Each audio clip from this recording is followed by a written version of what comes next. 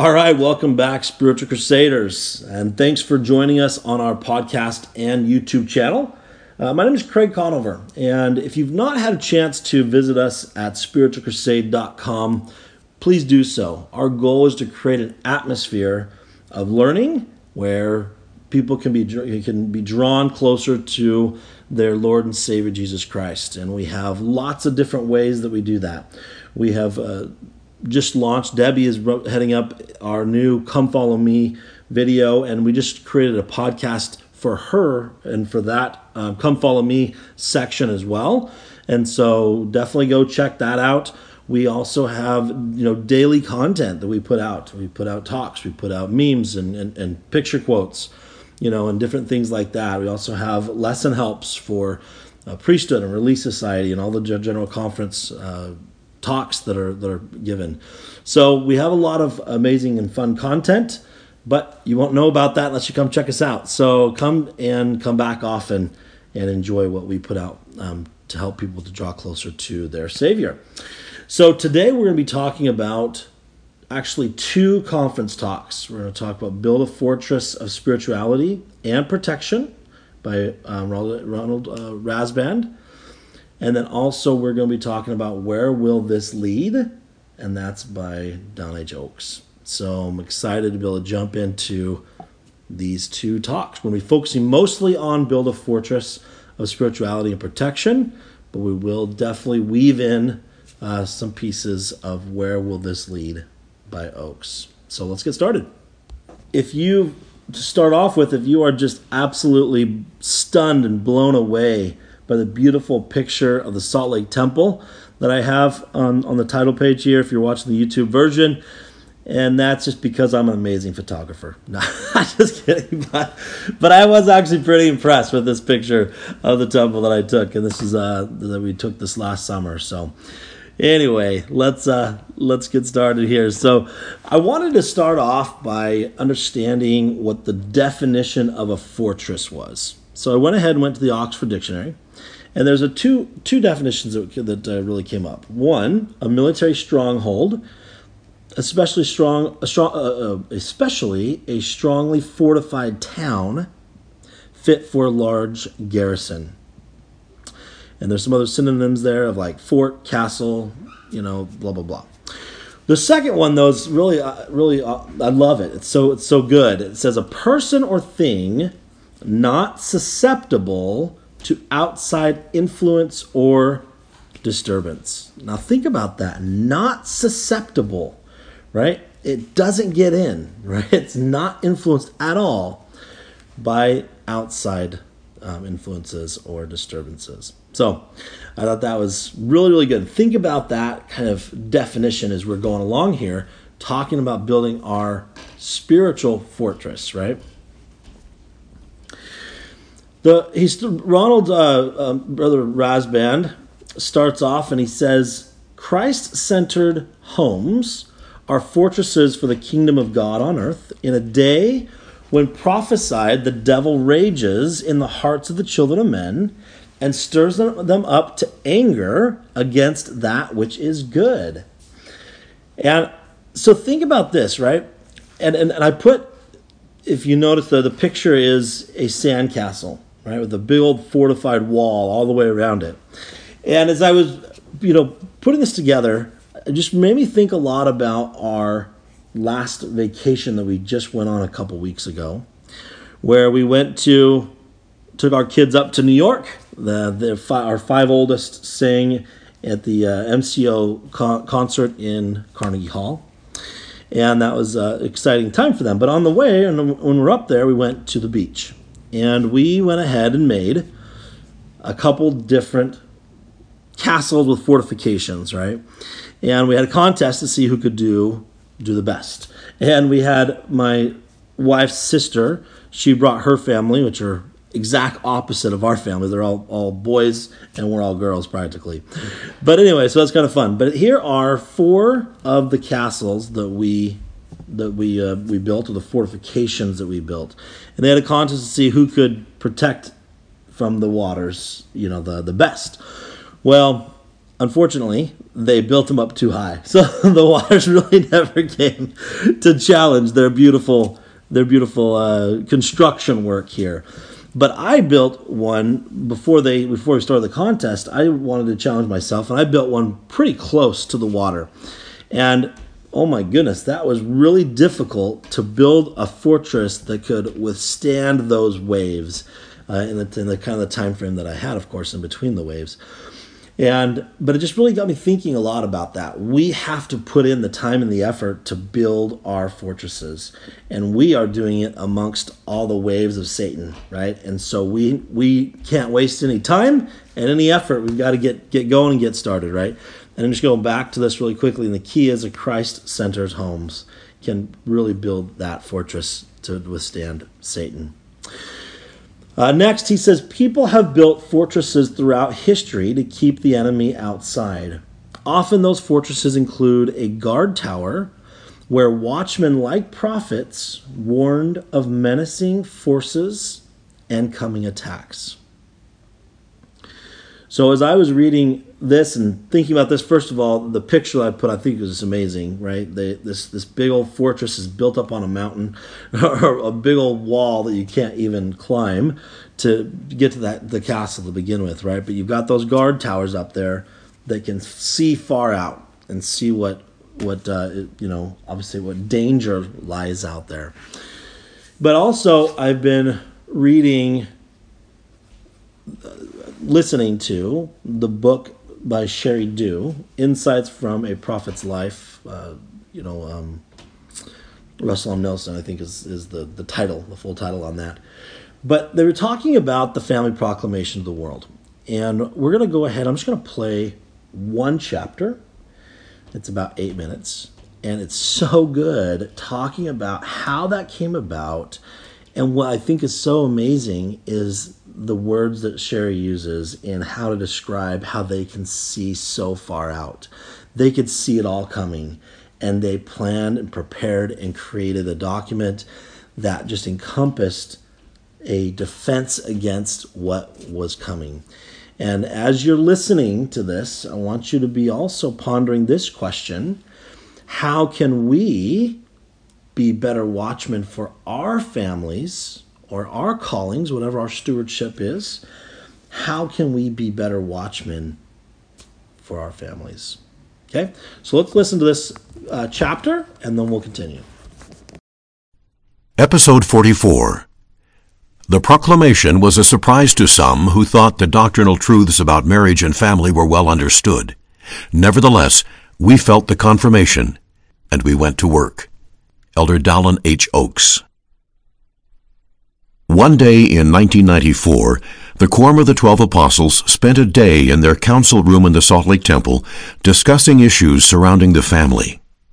They considered everything from the increasingly ubiquitous nature of pornography to potential anti-family legislation of various kinds. This was not a new discussion, but that day the entire agenda revolved around this one vital topic. The 12 reviewed both doctrine and policies, considering those things that could not be changed, doctrine, and those things that possibly could be, policies. They discussed issues they saw coming, including an intensified societal push for gay marriage and transgender rights. But that was not the end of what we saw, Elder Nelson explained. We could see the efforts of various communities to do away with all standards and limitations on sexual activity. We saw the confusion of genders. We could see it all coming. This extended discussion, along with others over a period of time, led to the conclusion that the 12 should prepare a document, perhaps even a proclamation, outlining the Church's stand on the family to present to the First Presidency for consideration. The proclamation, was a surprise to some who thought the doctrinal truths about marriage and family were well understood without restatement, Elder Dallin H. Oaks would later detail in a general conference address. Nevertheless, we felt the confirmation, and we went to work. Subjects were identified and discussed by members of the Quorum of the 12 for nearly a year. As an outgrowth of these discussions, a committee consisting of Elders James E. Faust, Neil A. Maxwell, and Russell M. Nelson was appointed to draft a document. Elder Faust, senior to the other two, suggested they each write a draft and then bring them together. Out of that initial merged document came a version for each member of the 12 to review and revise. Prayerfully, we continually pleaded with the Lord for His inspiration on what we should say and how we should say it, Elder Oaks explained. We all learned line upon line, precept upon precept, as the Lord has promised. Finally, a proposed text was presented to the First Presidency, who revised and refined it further. The document had just received approval from the combined First Presidency and Quorum of the 12 when, in March 1995, President Howard W. Hunter passed away, and President Gordon B. Hinckley became president of the church.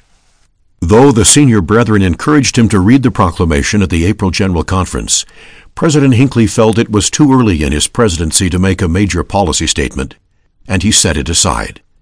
But 6 months later, without informing anyone, he built his message in September 1995 for the General Relief Society meeting around the family, a proclamation to the world, introducing it with these words: "With so much of sophistry that is passed off as truth, with so much of deception concerning standards and values, with so much of allurement and enticement to take on the slow stain of the world, we have felt to warn and forewarn.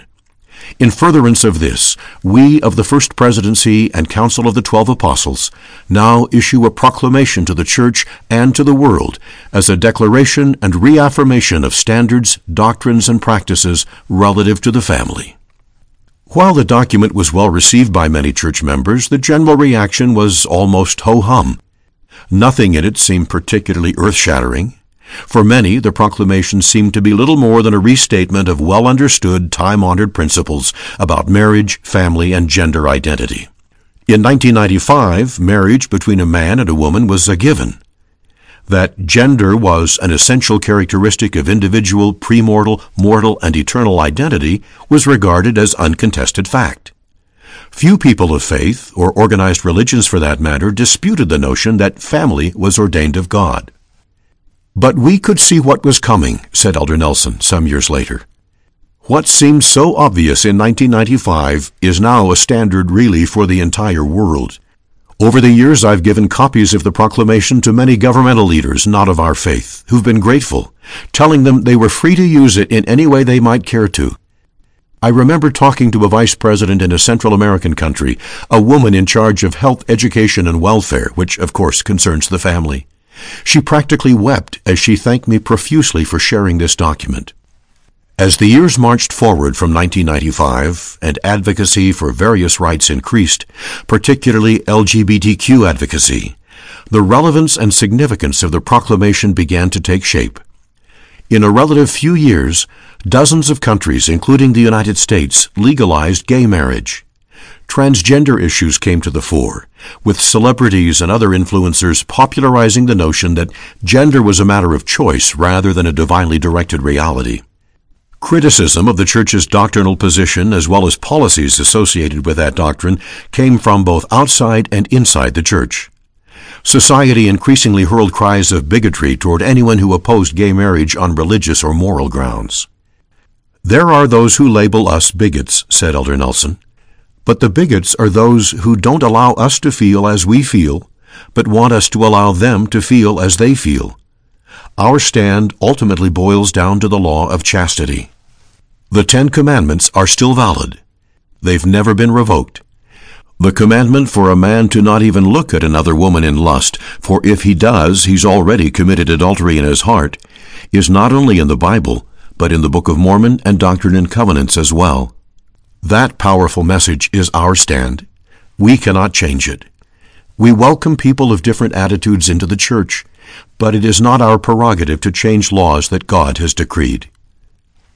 Elder Oaks signaled the importance of the family proclamation in this way. 40 years ago, President Ezra Taft Benson taught that every generation has its tests and its chance to stand and prove itself. I believe our attitude toward and use of the family proclamation is one of those tests for this generation. The Book of Mormon declares that seers have the spiritual capacity and endowment to see things others cannot see. As Ammon taught Limhi, a seer is greater than a prophet, and the gift of seership is paramount among spiritual gifts. For a gift which is greater can no man have, except he should possess the power of God, which no man can. But a seer can know of things which are past, and also of things which are to come, and by them shall all things be revealed. Seership and the proclamation on the family are inextricably connected. Hopefully you enjoyed that as much as I did. It was just so powerful to see and hear how our prophets and our apostles could just see so far out. They truly are the most powerful watchmen on the towers. And hopefully you listened about how you and thought about how you could be better watchmen for your families and those you have stewardship over.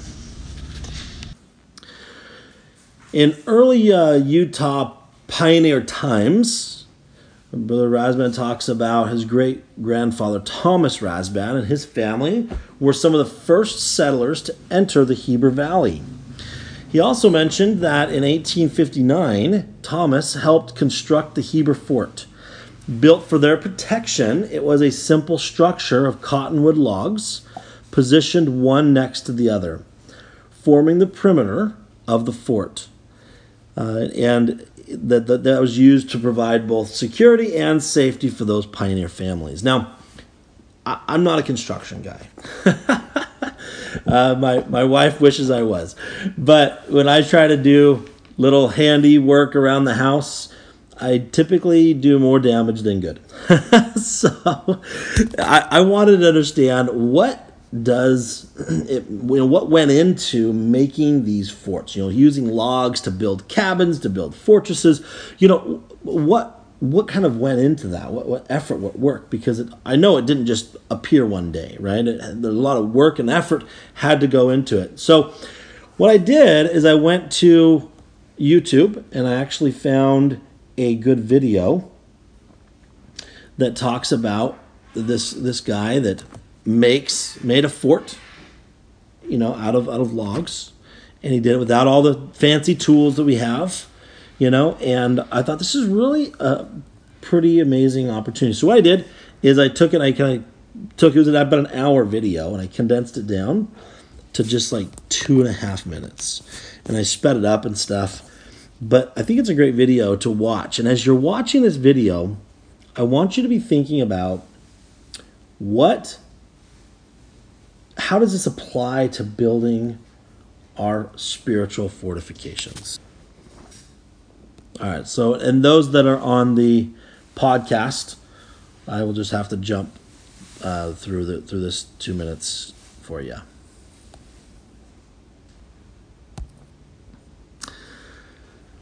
All right, so it's just interesting, looking at that and watching that, and they had to cut down the trees, strip the bark off, prepare the wood, cut little gouges in the wood so it fit together nicely. I mean, there was just a lot of effort and prep work that went into that. And really, again, think about that as how that applies to building our spiritual fortresses. Brother Rasband continues, he says, our homes are fortresses against the evils of the world. In our homes, we come unto Christ by learning to follow his commandments, by studying the scriptures and praying together, and by helping one another stay on the covenant path. The new emphasis on personal and family study in the home through the curriculum Come Follow Me is designed to deepen our conversion and help us become more like Jesus Christ. Now, a couple of things there, right? Our fortresses that we build, that is going to take place in the home, right? As we come into Christ, as we keep the commandments, we study the scriptures, pray together, right? Those things that we do on a daily basis is how we build that spiritual fort, right? That's how we prep the wood, we cut down the trees, all those things. Now, the Come Follow Me program that they wrote, that the Lord has instigated and has instituted, is absolutely paramount for me. I mean, it's just amazing what they put together and what the Lord has put together for us. And this is something that we need to really understand what value it is to us and to our families. And here's what an apostle of the Lord says. He says that this curriculum, this program, is designed to deepen our conversion and help us to become more like Jesus Christ. That's awesome. And actually, he continues, he says, In so doing, talking about doing the Come Follow Me program, we will become what Paul called new creatures with our hearts and souls in tune with God. I love that. In tune with God. We become new creatures in Christ, and our hearts and souls are in tune with God. And then he says we need that strength to face and deflect the assaults of the adversary. So what I did is I put together a Come Follow Me self-evaluation. This is just 6 simple questions that we can ask ourselves and analyze and say, okay, how am I doing in each of these different areas? And what can I do better? Right? What can I implement in my life, my family's personal life, my family life, so that we can have an even more powerful, enriching experience through Come Follow Me? So, first question. How is your personal study going?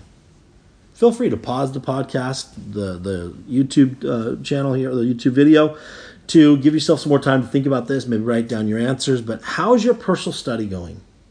Second, how is your family study going? Third, what benefits have you seen already? We've been doing this for a while now. Right? What benefits are you already experiencing in your family and in your personal life? The next 3 are going to be the action questions, right? So number 4, what benefits would you like to see more in your personal or family experience around Come Follow Me? What would you like to see? And 5, what is one way you can improve your personal study? I love to say today, right? Right? Let's not put it off until tomorrow, because we know tomorrow's never come, right? What can you do today to improve your personal study when it comes to Come Follow Me? And number 6, what is one way you can improve your family study? Again, today. What can you do today to improve your family study? Right? This is a heaven-inspired program. How can we utilize it more effectively? So, some questions to kind of think about there. Razban continues, he says, as we live with devotion born of faith in Jesus Christ, we will feel the peaceful presence of the Holy Ghost, who guides us to truth, inspires us to live worthy of the Lord's blessings, and bears witness that God lives and loves us. All this within the fortress of our own homes. And then, I love this, I put this in bold, but remember, our homes are only as powerful as the spiritual strength of each one of us within the walls. I think that little piece is so important. Let us not be the weakest link in our family. Let us be the leader, right? Let us go forward and lead our homes and not be the weakest link when it comes to spiritual strength in the home, okay? Now, the other thing I loved about this is the word devotion. And I wanted to take a little look at more closely, what does devotion mean? So again, I went to the Oxford Dictionary, and it defines it as love, loyalty, or enthusiasm for a person, activity, or cause. I thought that was great. Love, loyalty, or enthusiasm for a person or a cause. Okay? Devotion to Jesus Christ is what we need to foster, we need to create in our own lives and in our families' lives. So the question I want you to ponder is, how can we become more devoted to Christ and the building up of his kingdom? And how can we help our families to be more devoted to him as well? This is a quote that Razban quoted of the prophet, and it's one we've heard over and over again. The question I'm going to ask you, though, is, are we taking it to heart? Are we really understanding the impact of this, right? And also, I want you now to listen to this quote with new ears, as if this is the first time you've heard it, and take action on it, okay? Here's the quote. In coming days, It will not be possible to survive spiritually without the guiding, directing, comforting, and constant influence of the Holy Ghost. Now, hopefully you heard that. I'm just highlight two pieces that I put in red here. Right? It is not possible, will not be possible to survive spiritually without the constant influence of the Holy Ghost. The prophet did not say, you might be able to survive. The prophet did not say, it'll be difficult to survive. He said, it will not be possible to survive spiritually without the constant influence of the Holy Ghost. I don't know about you, but for me, that was a direct command as I was studying this. I need to seek after this with all of the energy of my heart and my soul. How can we get the constant companionship of the Holy Ghost into our lives? Right? What can we do? What do we need to put in order? What do we need to change? What do we need to start doing more of to have that constant companionship of the Holy Ghost so that we can hear the Holy Ghost prompting us, directing us, guiding us, and comforting us, and then take action, right? Both are extremely important. So I just want to really emphasize that. And hopefully this time it just sunk in deep to your soul. We need to seek this out and have that constant companionship of the Holy Ghost, because I don't know about you, but I want to survive spiritually. All right, the next quote. For our safety, we must build a fortress of spirituality and protection. For our very souls, a fortress that will not be penetrated by the evil one. I love that. Not be penetrated by the evil one.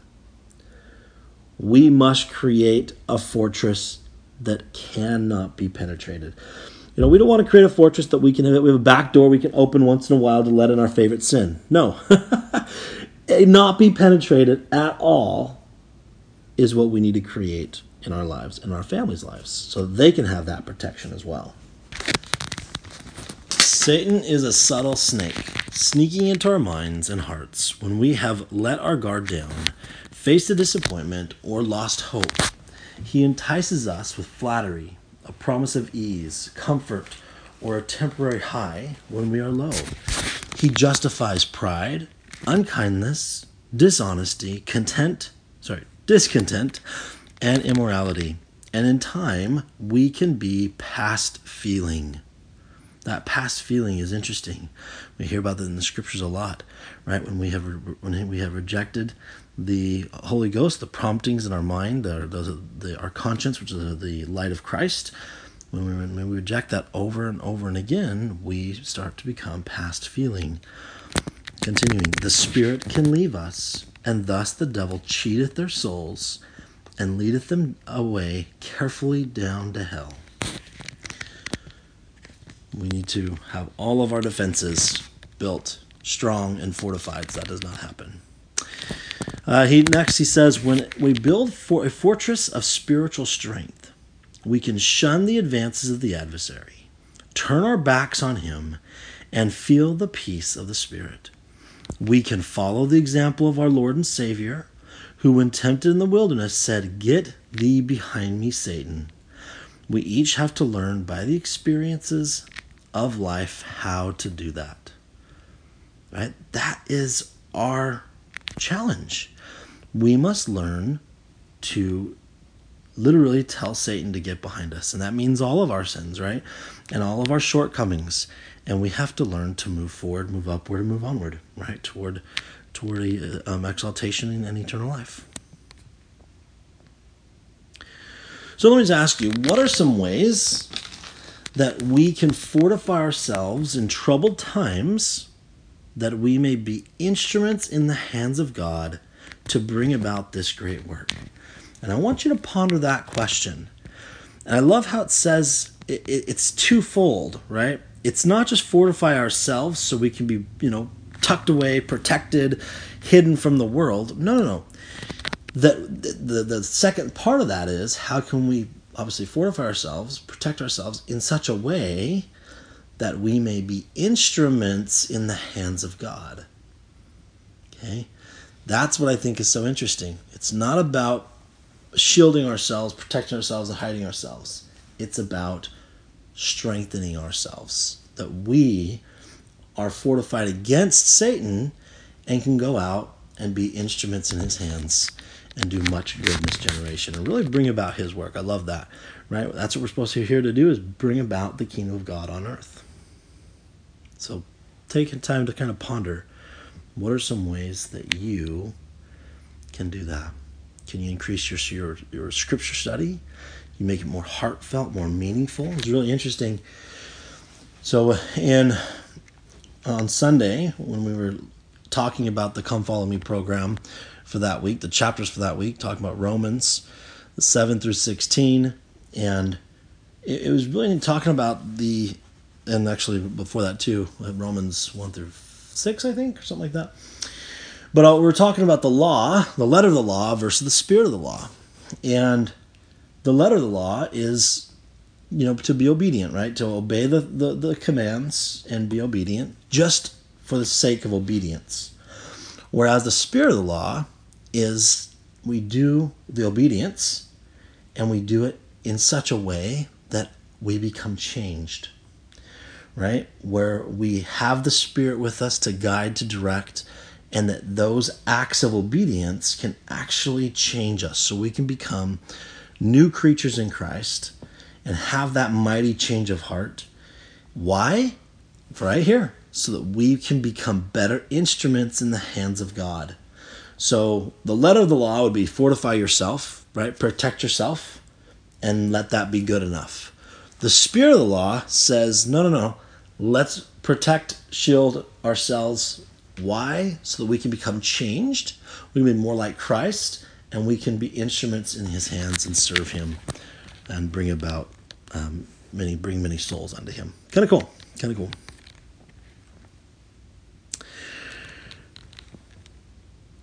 All right. Then he continues. He says, do we act with the willing obedience of Nephi? Or are we more inclined to question God's commands, as did Nephi's brothers, whose lack of faith eventually turned them away from the Lord? And I really love this. I love Nephi. I mean, Nephi was a powerhouse. I mean, think about him, right? When Lehi had his vision of the tree of life, and he told his family about it, I have no doubt that Nephi would have been obedient, would have followed his father, and would have, been a great, diligent son. But he took it one step further. Again, letter of the law versus spirit of the law, right? He took it one step further, and he wanted to know for himself. And he did. He went to the Lord and said, show me the things that you showed my father. And he did. And the Lord showed him basically all things, because he just wasn't able to write a lot of it because it was given to John to write. But it's so interesting. And what about us? We should be like that, right? We should be obeying, and yet we should seek to have a higher level of obedience, right? Which becomes that level of transformation, right? And therefore, Nephi became even a greater asset to his father and to the Lord, because he knew for himself. He had that personal burning testimony and that sheer knowledge for himself. And therefore, he was able to be even a greater servant and a greater asset to his father and to the Lord. And then he says this, it's that obedience exercised with holiness of heart is what the Lord asks of us. And then he says, we trust the Lord, who said to Joshua, as he prepared to lead the Israelites into the promised land, be strong and of good courage. Be not afraid, neither be thou dismayed. For the Lord thy God is with thee whithersoever thou goest. So, again, we know that story. We know the power of that, right? And the parting of the Jordan, all of those wonderful things that happened. but there was a level of trust, significant level of trust in the Lord. Right? Even going up to the waters did not part until they first put their foot into the water, right? And so it's so powerful, but there's a level of trust. We have to trust the Lord. He will be there for us, but he's not there to eliminate all of our roadblocks. No, because we don't learn that way. He's there to strengthen us so that we can leap over our roadblocks, right? And be strong. But we have to have that trust. Next thing he says we have to have is we must stand for the truth, as did the prophet Abinadi in the Book of Mormon. Again, such a powerful story. Abinadi did not make it out of there alive, did he? But he delivered a message that stood through time. And it's recorded in the Book of Mormon, and it brought Alma, the senior, to the gospel, who was a great prophet. And he just really started an amazing thing. But again, he stood for truth. And we have to stand for truth, regardless of the outcome for us. We must stand for truth. Next, we make and renew our covenants by partaking of the sacrament and by worshiping in the temple. That sacrament that we take every week, is so vital. That we take the time to really look at ourselves, be introspective, and repent of our shortcomings that week, and then we'll be filled with His Spirit. That's the promise. And then, of course, worshiping in the temple. Find time to go to the temple more often. We should have integrity in all that we do. I love that. All that we do. Not in one or two things, but in all things that we do. And I don't remember where I heard this story, but there was an assembly line, and the son was on the assembly line and saw one of the products that the dad was selling, and it wasn't perfect. But he let it go, and the dad stopped him and said, no, remove that product, and said, we only want the best product with our name on it. And it's kind of cool. It's like, what are we doing? What is our name going to be known for, right? What product are we putting out? We were told in the scriptures that you shall know them by their fruit. What fruit are you producing? Okay, is it fruit filled with integrity, or is it fruit that has some flaws in it, right? We have to be everything that we do must be done with integrity. This is actually where Oak's talk comes into play. Where will this lead? And I'm just going to pull this one quote from his talk. His talk was amazing, and this is the idea though behind it. Our present and our future will be happier if we are always conscious of the future. As we make current decisions, we should always be asking, where will this lead? Where will this lead? And that's important for us. Will it lead us closer to our Savior and our Father in heaven? Or will it distract us? Right? Will it put us on a path further away from our Savior? Where will this lead? That is a very important thing that we should be asking ourselves, right? And utilizing as we're building our fortresses of faith and of spirituality. Where will this lead? Razband, he continues, as we diligently strengthen our fortifications, we become like Jesus Christ, as His true disciples with our very souls in His protection. His protection. Right? When we create our spiritual fortifications, we are putting the Savior in charge, right? And we will be in His protection. And think about that for our families. Wouldn't you want your family to be protected by the Savior Himself? It starts with us. We must begin to build those fortifications. Then Razband says, your testimony of Jesus Christ is your personal fortress, the security for our souls, for your souls. When my great-grandfather and his fellow pioneers built the Heber fort, they put up one log at a time until the fort was fitly framed together and they were protected. So it is with testimony. And I love this picture that I put with this, right, of the log cabin, where they put one log on top of another, right? And it just shows that it's the same with our testimony. Our testimony builds one log at a time until it is fitly framed together, and we have that protection from the Savior. Our testimonies connect us to the heavens, and we are blessed with the truth of all things. And like pioneers protected by a fortress, we are safely encircled in the arms of the Savior's love. And again, this picture is just amazing. I mean, the heavens parting, right? We are connected to the heavens. I simply, absolutely love that. We are connected with the heavens. And then as we build our fortification, we're encircled in the arms of the Savior's love. Amazing imagery. And reality, too. That's reality.